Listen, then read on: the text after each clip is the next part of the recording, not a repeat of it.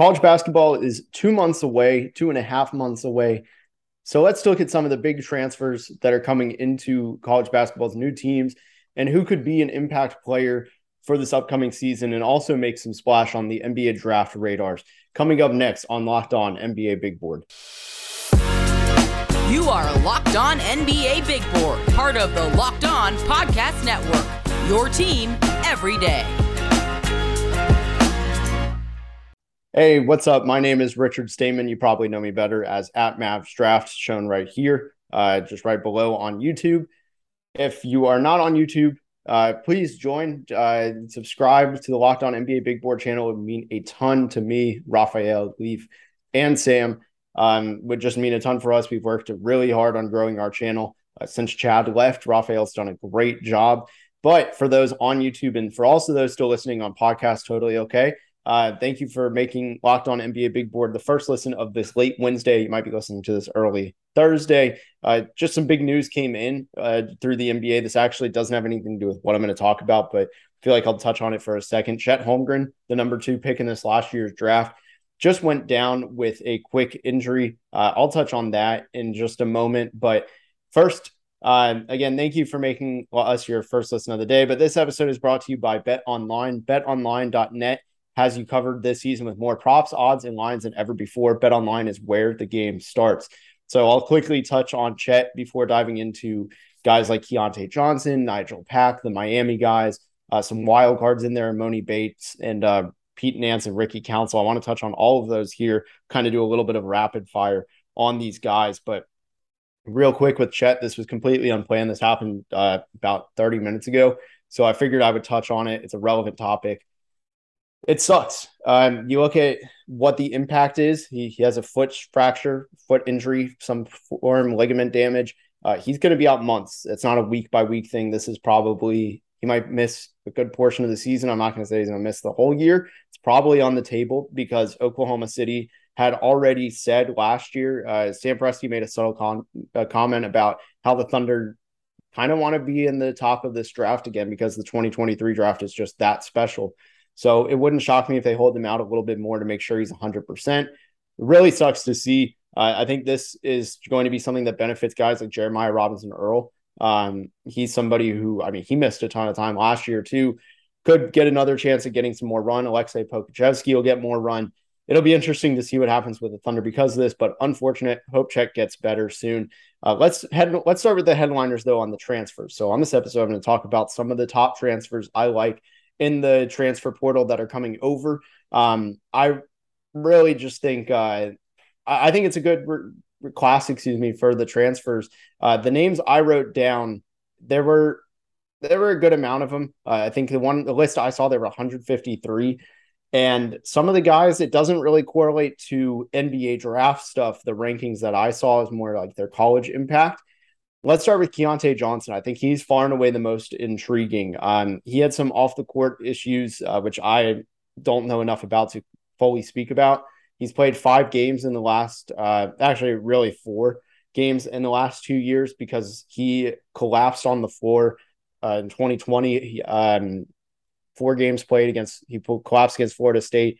Really haven't seen him since before the pandemic even started. What we do know about Keontae is that there's a lot of athleticism with long arms at a good frame. He's about 6'5", super explosive. He has one of the best first steps, I think, in the country.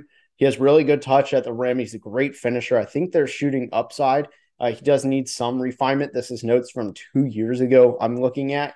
He's really good off the ball. And I think defensively, he can at least hold his own, but I think more importantly, he can guard multiple positions. What he was doing his sophomore year was pretty impressive. 14 points a game, 7 rebounds. You see the rebounding is good. He also averaged 6.5 rebounds as a freshman, 1.6 assists, 1.2 steals. Average more turnovers, pretty much equal turnover and assists. That's kind of alarming, but shot 54%. Freshman year, shot 47%. From 3, he was 36.5% as a freshman, 38% as a sophomore, and shot 77% from the line as a sophomore too. So really a lot of strong statistical indicators there from the free throw percentage, 3-point percentage, and just the overall stats. And then you look at what the eye test says with, hey, his first step is really strong. He's going to get to the rim. He knows how to use his touch at the rim well. He adjusts to contact, things like that. And you look at somebody who's going to be very strong. He's transferring from Florida to Kansas State. He's about 6'5", 230, so an absolutely jacked frame. He's all muscle. For me, I'm really excited to see what he does because I think the Big 12 is the best conference in basketball. And there's going to be some special defenders that he's going against every single night in conference play. So he has a big chance at Kansas State, who I believe has a relatively easy non-conference schedule. I think they released it if everything is adding up here. But I'm interested to see what Keontae Johnson does. And now there's two Keontaes in the conference, and they both spell it differently with him and Keontae George. That's going to be a journalist nightmare. But with Keontae Johnson, I think the things to look for with him beyond simply, what is his condition like? That's going to be the number one question he gets. There are going to be a lot of questions for him come draft time because this is technically his 5th year in college, but only his 3rd year he's actually played. So the number one question is he healthy enough to actually ever play in the NBA? And that's not a question for anybody watching this, anybody doing a show on him, including myself. That's just an unknown to us. And number 2 is what happened off the court. I want to say it was domestic violence was against him or sexual assault. It was one of the two. I can't remember, but he has something looming that is a pretty big charge against him. We'll see what happens with that. I don't want to comment on it one way or another because I just don't know all the facts. And then thirdly is what does he look like as a basketball player because of the heart condition and just generally 2 years of being away from basketball. He's also going to be older than a lot of his competition. Again, 5th year. We really just don't know. So for me, I expect a lot still. I think he'll be fine given it's been 2 years and assuming this is just pure guess, but like in terms of basketball skill, I think he'll look just fine. I think the jump shot, I would imagine he's still been able to go to the gym and shoot up some shots, get some shots up, excuse me. I can't see why, even with a condition, for the last year sitting out, like he probably could have gone over to the gym just to literally shoot. But again, I don't know. I would expect the jumper to get better. I don't know what the production will be. That's an absolutely unknown factor on how many minutes a game can he play. I think just overall looking at the 3 big things, which are what is his overall volume, what is his efficiency, and what are those minutes? Because those are going to be really telling for what his NBA upside is. I think if everything returns to normal, you're looking at a guy who could go 2nd round. Again, I think teams would probably dismiss the age on this one just because of very special circumstances. So for me, I think he could be a 2nd round prospect if everything pans out. You're looking at a guy who's 6'5". He's a wing, probably more of a shooting guard than a small forward, but so strong that he can guard up, he can shoot, and he's so explosive that I think it really negates a lot of his physical shortcomings in terms of height. So I think, again, if he produces and it looks the part at Kansas State, I think Keontae Johnson is somebody that could end up getting into the 2nd round of the NBA draft. I would really like to see that. It's a good comeback story. Again, I kind of think that'd be interesting. But I also want to talk about some of the other big transfers. Again, Miami has some big ones. Nigel Pack, also Pete Nance at North Carolina, Ricky Council at Arkansas from Wichita State. But first, let me tell you a quick word from the NHTSA. You're hanging out with, here's the scenario. You're hanging out with some friends and putting back a few drinks. A few becomes too many. As the evening comes to an end and people start to head out, you think of calling for a ride, but no, you live nearby. You can make it home. Okay. It's not a big deal. What are the odds you'll get pulled over anyway? And even so, what's the worst that could happen? Your insurance goes up, you lose your license, you lose your job, you total your car, you kill someone. Everyone knows about the risks of drunk driving. The results are tragic and often deadly. However, that still doesn't stop everyone from getting behind the wheel under the influence. That's why police officers are out there right now looking for impaired drivers on our roads to save our lives. So if you think you're okay to drive after a few drinks, think again, play it safe, and plan ahead to get a ride. It only takes a few minutes to change your life or someone else's forever. Drive sober or get pulled over. So back here on Locked On NBA Big Board, my name is Richard Stamen. You probably know me better as at Mavs Draft. Going to be talking about some of these big prospects that are transferring over from schools. Let's just do a shooters on this part. I thought I was going to do specific players. let's just do shooters because there's a lot of good shooters coming over. I'll start with Nigel Pack. I think he's the very best shooter in the country. He is transferring, and actually, I didn't even realize what a smooth transition I just did. He's transferring from Kansas State over to Miami. So state to state role reversal of Keontae Johnson. Keontae's going from Florida to Kansas State. Nigel's going from Kansas State to Miami, opposite a few hours south of UF. But with Nigel Pack, I got to see him in May. I saw him and Isaiah Wong working out together. I was really impressed. It was a very light workout, but with Nigel, not only did he make over 20 shots in a row from three, which is just absurd. Like at any level, it's very hard to make 20 in a row. Even some of the best shooters in the NBA, I mean, that's still a tall order. 10 isn't that crazy, but like once you hit 20, it's pretty absurd. And the crazier thing was, I don't think a lot of them were at the college line. I mean, they were several inches at least behind, which I think it's only 6 inches different between the college line and the NBA line now since they moved it up. So that's an NBA three pretty much for a lot of those. And making consecutive, double-digit consecutive from NBA as a college player is really crazy. For the year, he shot 43.5% from three as a sophomore, 85% from the line. As a freshman, 40.5% from three. It's just ridiculous. But it goes deeper than that. You look at his ability to score over big men. I think he has a giant killing floater. I really like that. That's a huge selling point for me. I think that's big. And like when you're 6 foot, this is the one thing that I'll kind of balance the pros and cons on this, but he's 6 foot 180.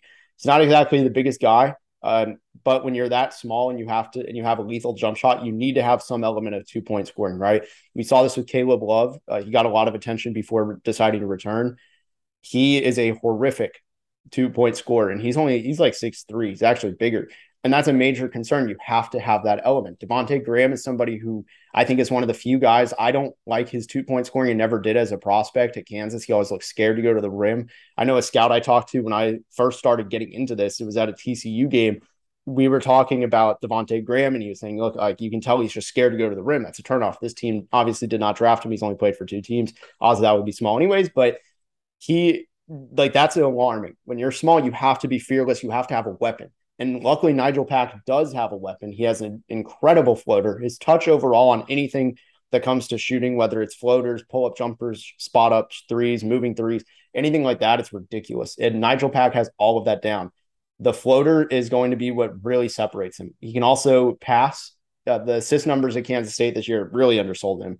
2.2 assists. He went down from just about 4 at 3.8 a game as a freshman. I think that number is going to go higher. He's playing with Isaiah Wong. He's got really good talent at Miami. That's a team that's going to be top 25.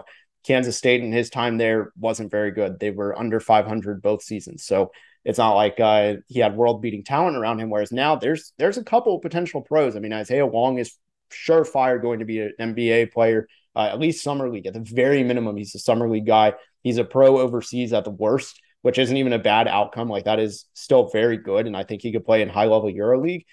And there are some other players also on that team, but Nigel Pack, you look at him and I love the shooting. I love the fit next to Isaiah Wong. They can play off of each other absolutely perfectly. I think you're going to see a similar season, 15 plus points per game, 45% from the field, over 40% from three. That's a staple. He can shoot from anywhere, by the way. I highly recommend if you type in on Twitter, Nigel Pack, and then just go to videos, you'll see tons of stuff. My name comes up a lot on it. And you'll see just that he can shoot the lights out from anywhere. He does standstill spot ups quickly from the logo. It's absurd. Like his range will translate. His shooting will be there. That is an NBA trait. So I really like that fit in Miami. Another guy who I really like is Donald Carey. And Donald Carey was at Georgetown, but he transferred out to Maryland. And Maryland has a good team. There's a couple transfers I like there. So he didn't go very far, stayed down the road. He is going with Jahmir Young from Charlotte, who I've gotten to see a handful of times, given that he's in Conference USA. I go to the Conference USA tournament every year. It's been in Frisco, outside of 2020 when 2 games were played. And Jahmir Young is a really good floor general. He can score. He's a lefty. I really like that fit. So I'm excited to see Donald Carey. He's just a pure shooter. I mean, you look at, again, kind of the same thing. Just you look at the movement threes, the distance on his threes.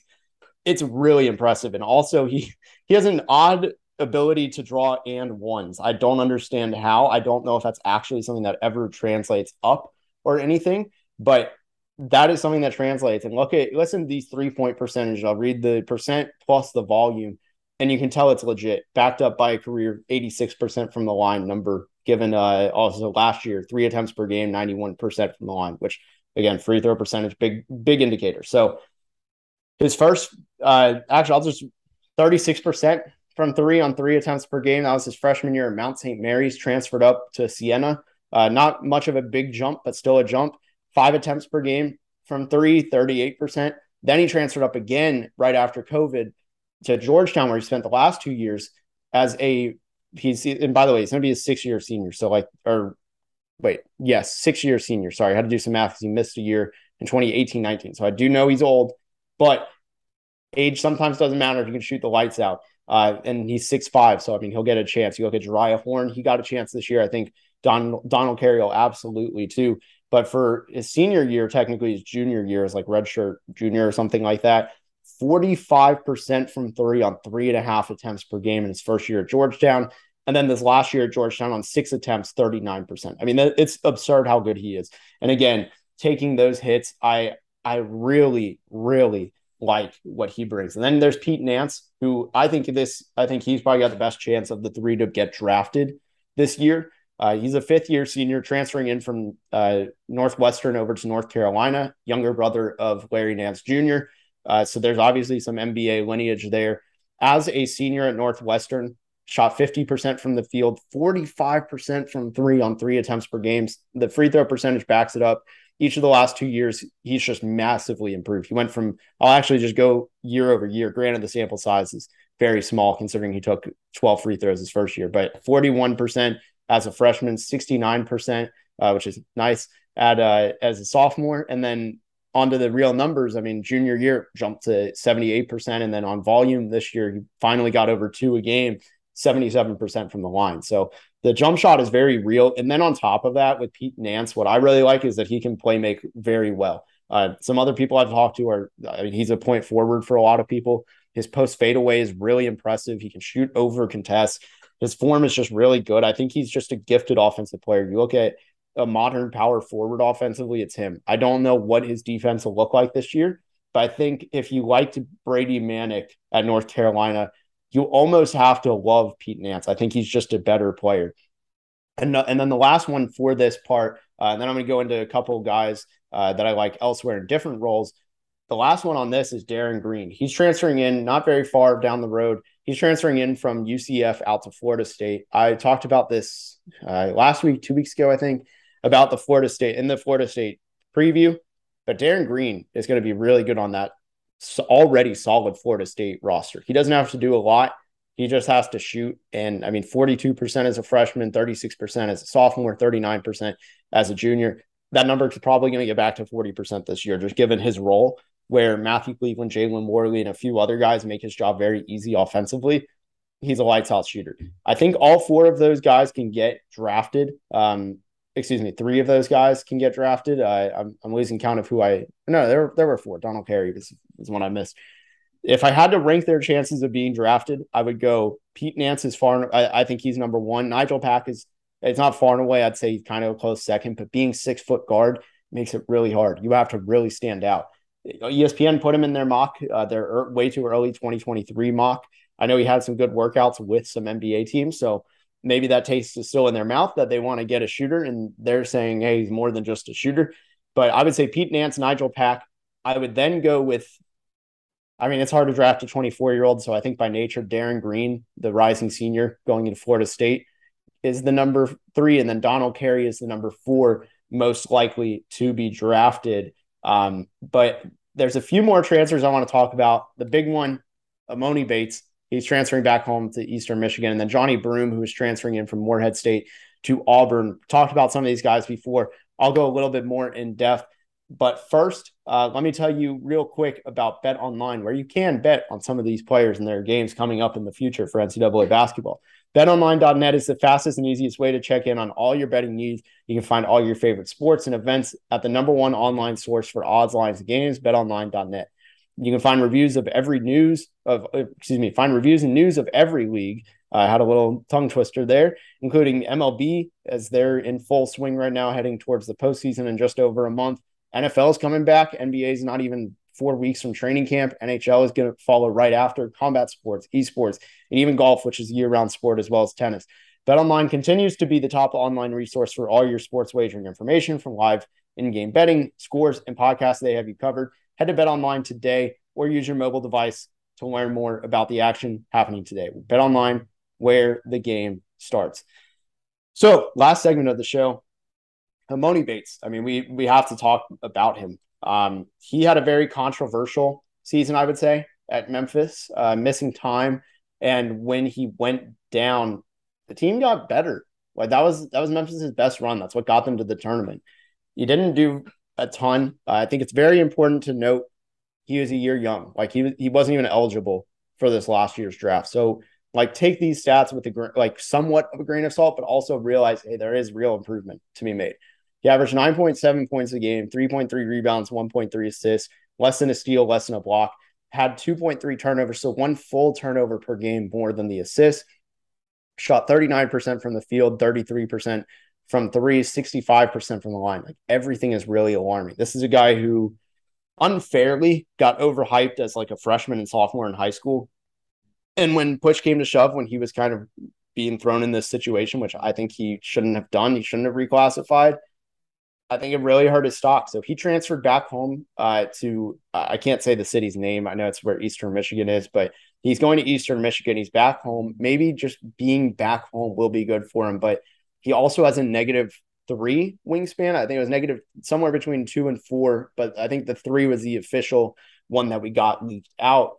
And that is a huge flag. Like wings, especially any player disregarding their position, at 6'9", you cannot have a negative wingspan. Like there are guys that have 6'10" wingspan, 6'11", or excuse me, that are 6'10" and have a 6'11" wingspan, or 6'9" with 6'10", and it's a flag. You go square, it's pretty alarming. Then you go 3 inches negative.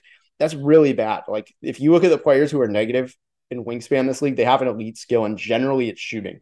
Desmond Bane is close. I think he's even. I think he's 6'5" with a 6'5" wingspan. That was what I saw in 2019 in person.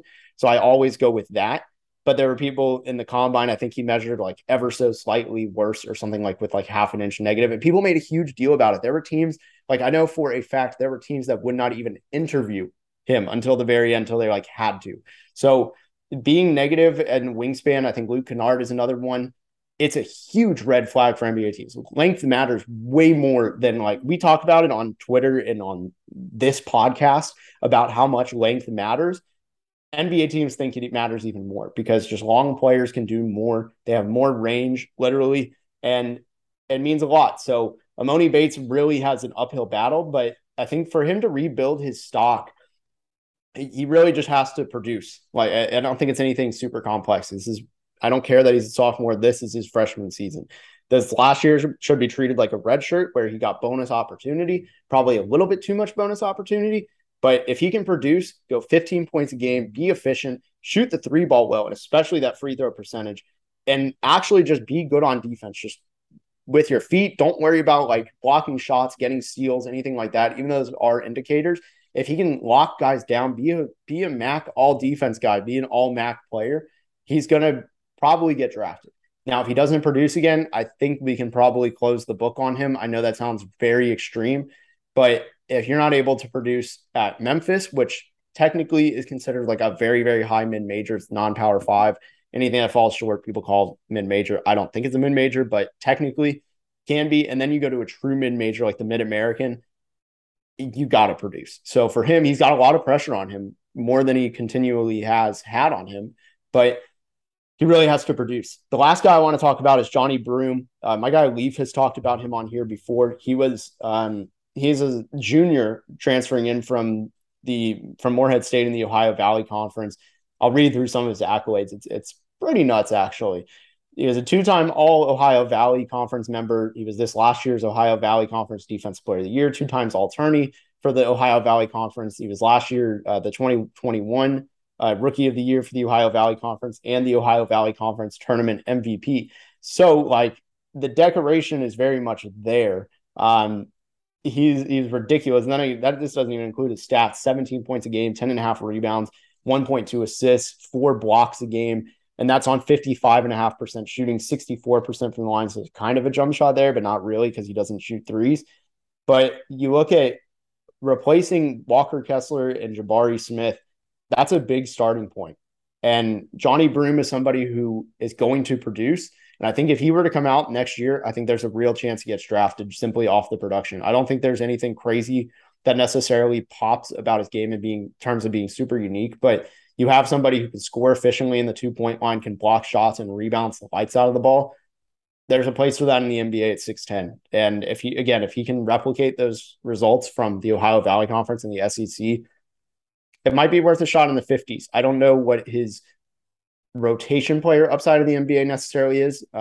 Maybe being the elite rebounder. We've seen some teams that roll out a very niche player in star lineups. I mean, I think one prime example, as given my name right here, Mavs Draft, is Dwight Powell is kind of that. Like, he's a roller. Like, that is what he does. He does pick and rolls and he does handoffs. Like, anything involving a screen offensively, it's him, and he'll roll to the basket for Luka.